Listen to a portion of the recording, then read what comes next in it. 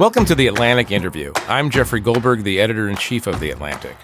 Bill and Melinda Gates are now more than 20 years into a project in which they're trying to give away all of the money that Bill made when he founded and grew Microsoft into one of the world's largest corporations. They still have billions of dollars to go, but they've already spent billions working against malaria and other infectious diseases, helping to improve schools, and trying to alleviate extreme poverty. Every year, Bill and Melinda Gates write a letter to the public about their projects, and this year the letter is, even for them, unusually optimistic. But, of course, I'm judging that against my pessimism. I've spoken to Bill Gates repeatedly in the past, and I bring my pessimism to his optimistic view, and I try to convince him that he's wrong to be so optimistic, and he tries to convince me to be a little bit brighter about the world. You know, if you go back in time, the primary thing we had to do was try and grow enough food. And there were regular famines and, high levels of violence and low levels of literacy.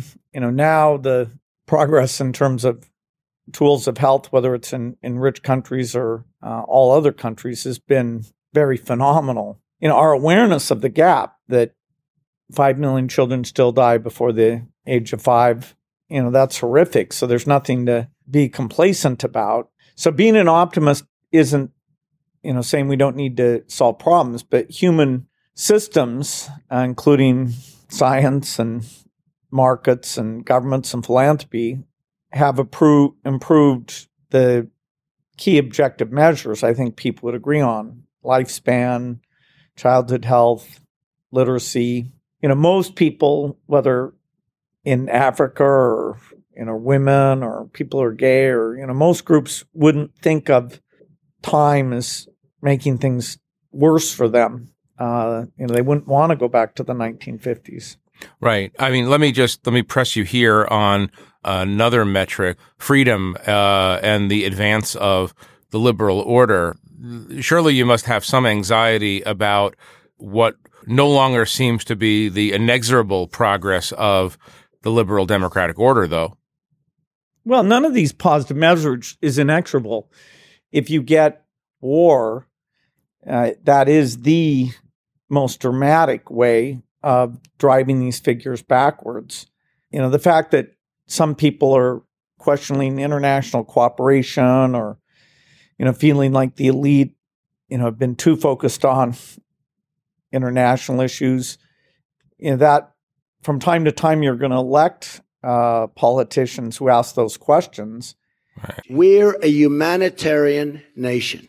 But the legacy of the interventions will be weakness, confusion, and disarray. My foreign policy will always put the interests of the American people and American security above all else. They're not unfair questions, so you have to be ready to answer them and, explain why, even in a context, say in the U.S., of just looking at the benefits to the U.S., do you still want to fund research to prevent pandemics? Do you still want to create stability in Africa? Do you want to build relationships in a better way than, say, the Chinese will with those countries? Or do you want to disappear and deal with it, when it hits the borders? Certainly post-World War II, we've been the leader in building those alliances and building the trade, which, and overall, if you look at it as a black and white question, has been incredibly beneficial. Why does the expression America first scare you? Well, in the short run, you can always try and drive a harder bargain, but the long-term benefit of trusting each other is a pretty gigantic thing. And people have been able to count on the U.S. to, try and make the trade system better and try and work together on security issues so that, on balance, less resources have to be put in that direction.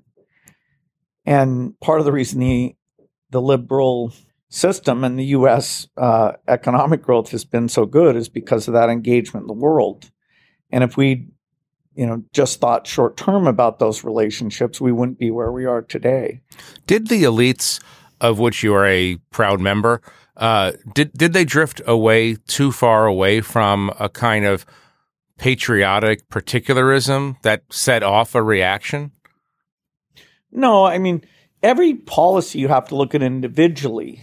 Should we have helped in the HIV crisis? And to meet a severe and urgent crisis abroad, tonight I propose the emergency plan for AIDS relief, a work of mercy beyond all current international efforts to help the people of Africa. That one, on a bipartisan basis, where people have been out to see the work or they look at the numbers, that was PEPFAR, created by President Bush, but supported by both parties. People are very enthused about it. But actually, that's one where the indirect benefits over time, if those lives don't matter at all, I still think it works. But that one is the longest term in terms of how over time Africa becomes more stable and self-sufficient. And yet that one, gets very strong marks. Polio eradication, where we've got Rotary, that one gets very strong marks. So historically, aid was a lot about geopolitics, and a lot of it was given to inept governments without an expectation it would be well spent. The beauty of being largely out of a Cold War context is that aid has been more in a measured, high impact type framework, particularly in areas like health and agriculture. And, so I think we're ready for very tough questioning. And, you could say we should always be ready for it. Most of the voting public thinks that we're spending 10% or 20% of the budget on foreign aid. And so the fact we're spending less than 1%, they find pretty surprising. The Europeans are 3 times more generous, right. Which is great. They're helping to solve a lot of these problems, including getting vaccines out to all the world's children. Do you think that if you managed to convince Donald Trump to go with you on a trip to some of the sites where this work is being done, do you think you could convince him that he's wrong? It's not so much being wrong as really digging in and seeing these things. Both Melinda and I have had a chance to go with Democratic and Republican members of Congress and go over and see health activities and agricultural activities.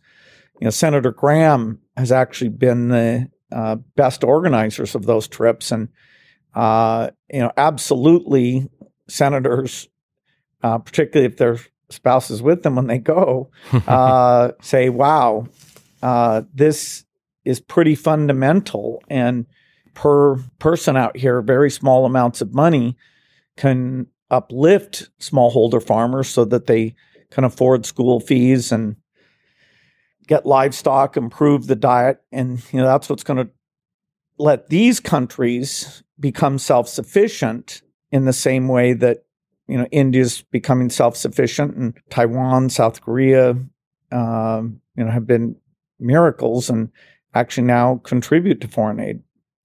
About a year ago, when I interviewed you and Warren Buffett together, you were both optimistic and both sort of competing to be more optimistic. One of the things you said to me was that you thought that in the end, and this is about a month after the inauguration of Donald Trump, you thought in the end the truth would triumph because the world works through empiricism. You can't be successful in science. You can't be successful in the markets if you don't do a realistic assessment of accurate data.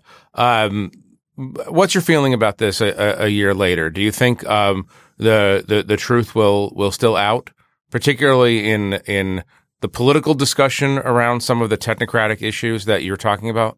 The model is not that individual voters, study the U.S. budget and know it in detail, or that they understand the nature of the science and climate change in detail.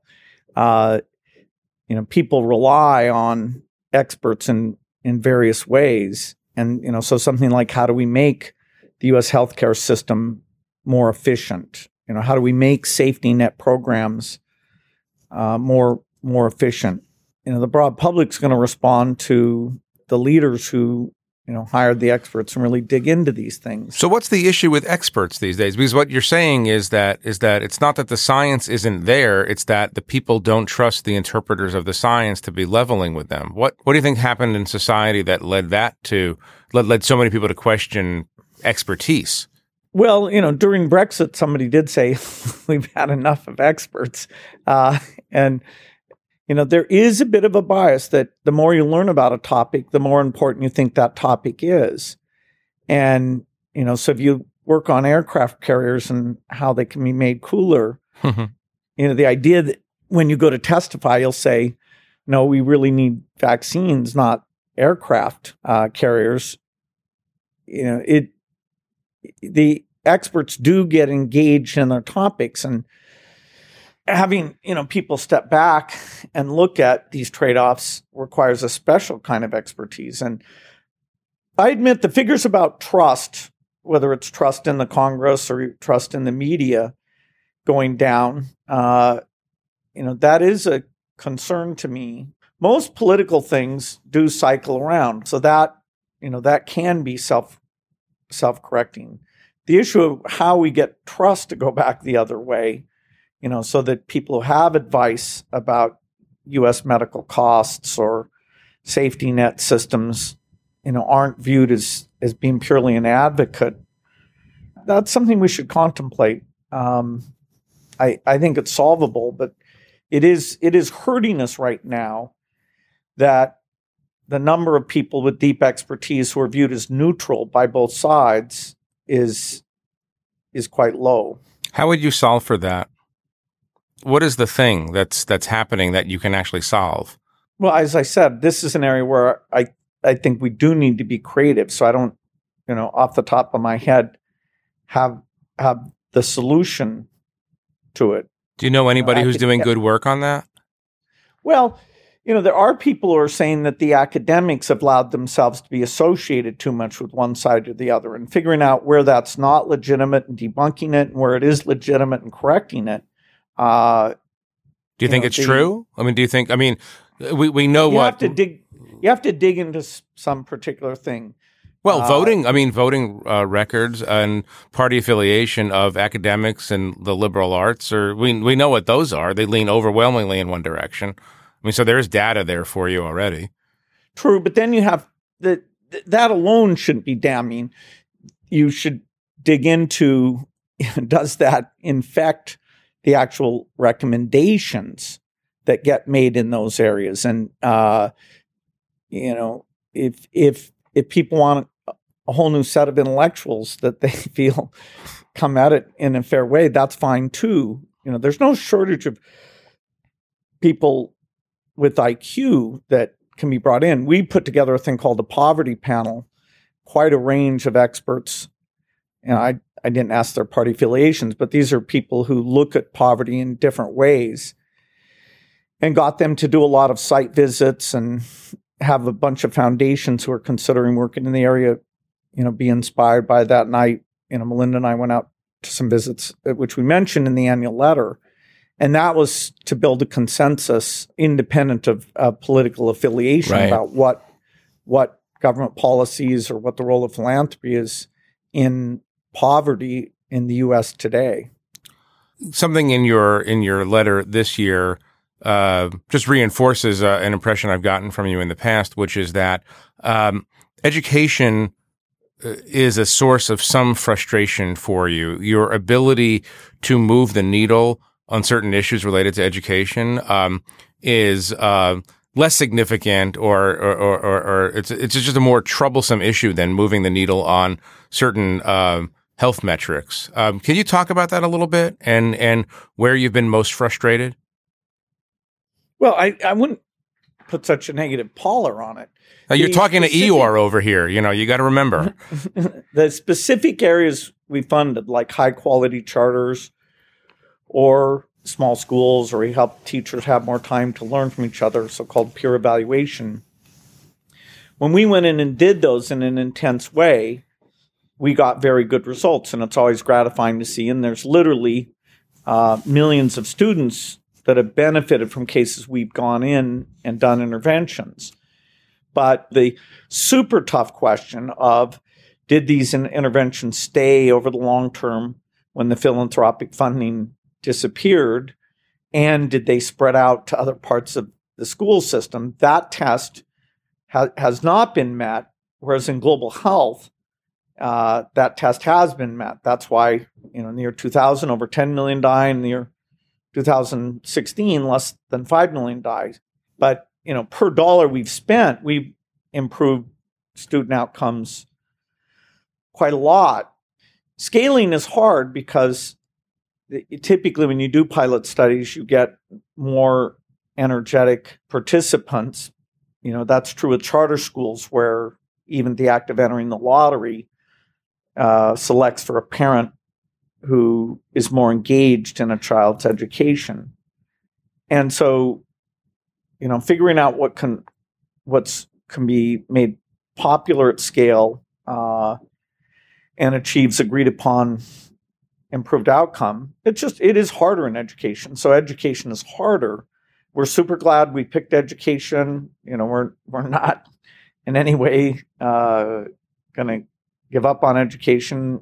If there was one thing, if you had a magic wand and you could change one thing about education, and I mean this in the broadest sense, the level of family engagement, teachers' unions, pick your problem, what would be the one thing that would unlock more success in the U.S. education system? Well, the ideal is that the students model that by engaging in something fairly abstract and disconnected, like, writing an essay or figuring out how to solve for X and Y, will lead to them having a career that, in terms of, freedom and rewarding them economically, that it's to a huge degree in their self-interest to engage in those things. So that's parental.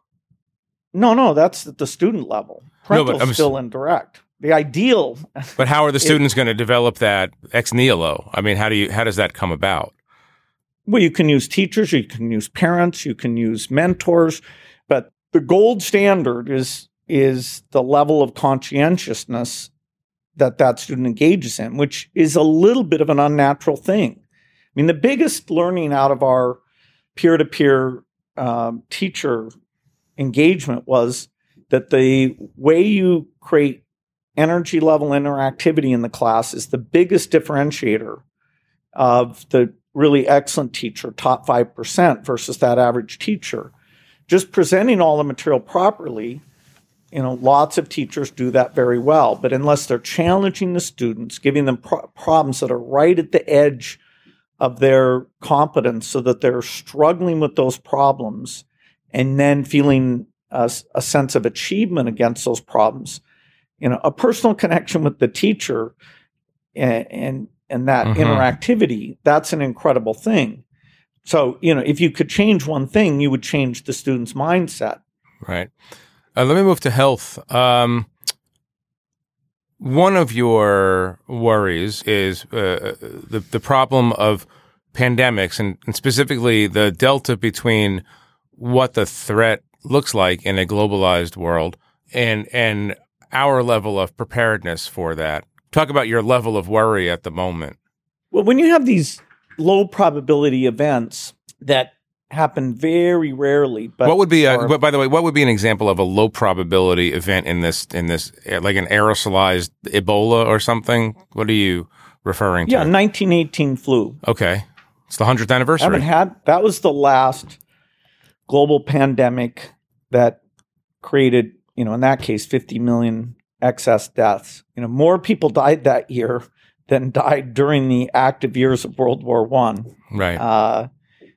Now we've had locally Ebola, in 3 countries and Zika in parts of lots of countries. But the U.S. itself hasn't had anything gigantic. The HIV epidemic hit certain subpopulations, and that was horrific. But because we move around so much, the speed at which it would spread because of air travel is far faster than 1918. In fact, one of the problems in 1918 was bad luck, was you had a lot of soldiers returning home. But that amount of flying around, wasn't 5% of what it is now. Right. Now, we do have better nutrition in general, and we have more health facilities, but the health facilities become very overloaded. And so a pandemic in terms of, panic and supply chains and how do you implement quarantines. There's very little thought that's gone into it. Even when Ebola broke out, which moved fairly slowly, the world at large essentially got lucky that it wasn't much worse than it was. Describe the degree to which the U.S. is not ready in as specific a terms as possible. We'd be very, the world would rather have a pandemic hit here because even though we're not fully prepared, we have more resources. The CDC is the best in the world. The biomedical research here is the best in the world. The U.S. isn't as ready as it should be, but it's as ready as any country in the world is. And so the most dangerous scenario is where something breaks out somewhere else in the world and starts to spread and then is coming into the U.S. And so you have the whole notion of what quarantine you're doing, who's orchestrating the intervention, the tools, and the personnel. As we saw in Ebola, the idea of if people went over there and volunteered, would you let them come back? And what should you have plane flights continue to be able to move back and forth? Right.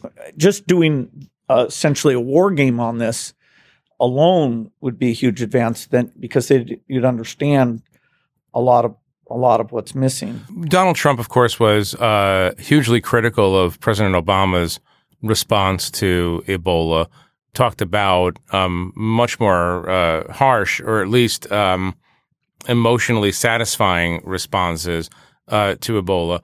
I'm very curious about you right now. In your annual letter, your wife, Melinda, is critical of the president for the way he treats women, talks about women. And I assume you endorse that critique. But I'm surprised at the measured way you talk about a president who so far at least has been anti-science, anti-expertise, and has taken positions on matters related to science and the spread of disease that I know you don't agree with. What limits your criticism here? Well, first of all, I don't think I'm aware of specific things that Trump said about the Ebola epidemic. Or when he was a private citizen, he called for that kind of quarantine. Because a lot of people are fleeing West Africa and they're coming here because they want to get away from Ebola. Now, how many of those people have Ebola? But we should end flights coming in from West Africa and Liberia. If you look at the AIDS epidemic, that type of quarantine is counterproductive. There actually would be some types of scenarios where a quarantine would make sense. Sure. But it's these things are complex. And anyway, the U.S. government is still the biggest giver of foreign aid. The Congress chose not to make any cuts in that. I hope that continues to be the case. Just a 10% cut would lead to 5 million additional deaths. So that's an epidemic that really hangs in the balance. Unless we stay generous and invent new tools, it's going to go back to peak levels of deaths, which would be horrific and very much against the kind of solidarity that the U.S. has invested. But, on the research side and the foreign aid side, those priorities have been maintained, and we hope they continue to be maintained. We're interested in those practical outcomes, and we're working with any politician we can. Do you feel like you have an open door to this White House? Well, I have no problem. I've met with McMaster. I've met with most of the top administrative people. Because we're a partner with the U.S. government on polio and HIV and malaria, we're trying to create as much dialogue as we can, including pandemic preparedness, including helping to stabilize these countries. And, foreign aid from the U.S., reached its low point in the year 1999. Since then, it went up a lot under Bush, and then it's not changed much. I'm going to make an observation that requires no response from you, and there's no value judgment here. But I think the sure sign of your innately optimistic nature is that you believe that you can work with the Trump administration, and that the Trump administration has a learning curve and will play a positive role in some of the issues that you believe in. Well, being able to advocate for continued HIV spending, I'm not someone who feels I'm going to refuse to meet with the administration because they've done things I disagree with, and not go and talk about the things like PEPFAR or malaria or polio. I'm going to go to those meetings and make the case. If there was some huge cut in those things, yes, it might make sense to hold one's breath and turn blue for the next 3 years. Honestly, that you could get in that situation. But in terms of the key things that our foundation has expertise on, we've chosen, and I think for good reasons, to go to those meetings and explain, why it's great the U.S. spends $30 billion a year and why it's great it has the biggest health research budget, which is, along with our foundation, the biggest funder for an HIV vaccine. Right. Final question for you. According to various reports, you're no longer the world's richest man. Is that something you ever cared about? Well, certainly my goal of that Melinda and I have of giving virtually all our money away is incompatible with being on some list of rich people. So go faster. You better go faster. We will fall down. Yeah, we haven't been doing a good enough job. You should be down at 300 by now. Well, the team we have that invests the money has done a very good job, and the stock market's been rather. That's it. You need to get crappy investors. That's what you need. Ebullient. But if I hadn't given away money, I'd still be the top of that list. And so, we are, spending $5 billion a year now. A big part of that, about half of that, comes from Warren Buffett's generosity. Right. And we'll have him on the podcast next. Bill Gates, thank you very much for being with us today. I really appreciate it. Thank you. The Atlantic Interview is produced by Diana Douglas and Kevin Townsend, with production help from Kim Lau and Abdullah Fayyad. You can find Bill and Melinda Gates' letter at gatesletter.com. If you like this podcast, subscribe and rate us. I'm Jeffrey Goldberg, the editor-in-chief of The Atlantic. I'll see you next week.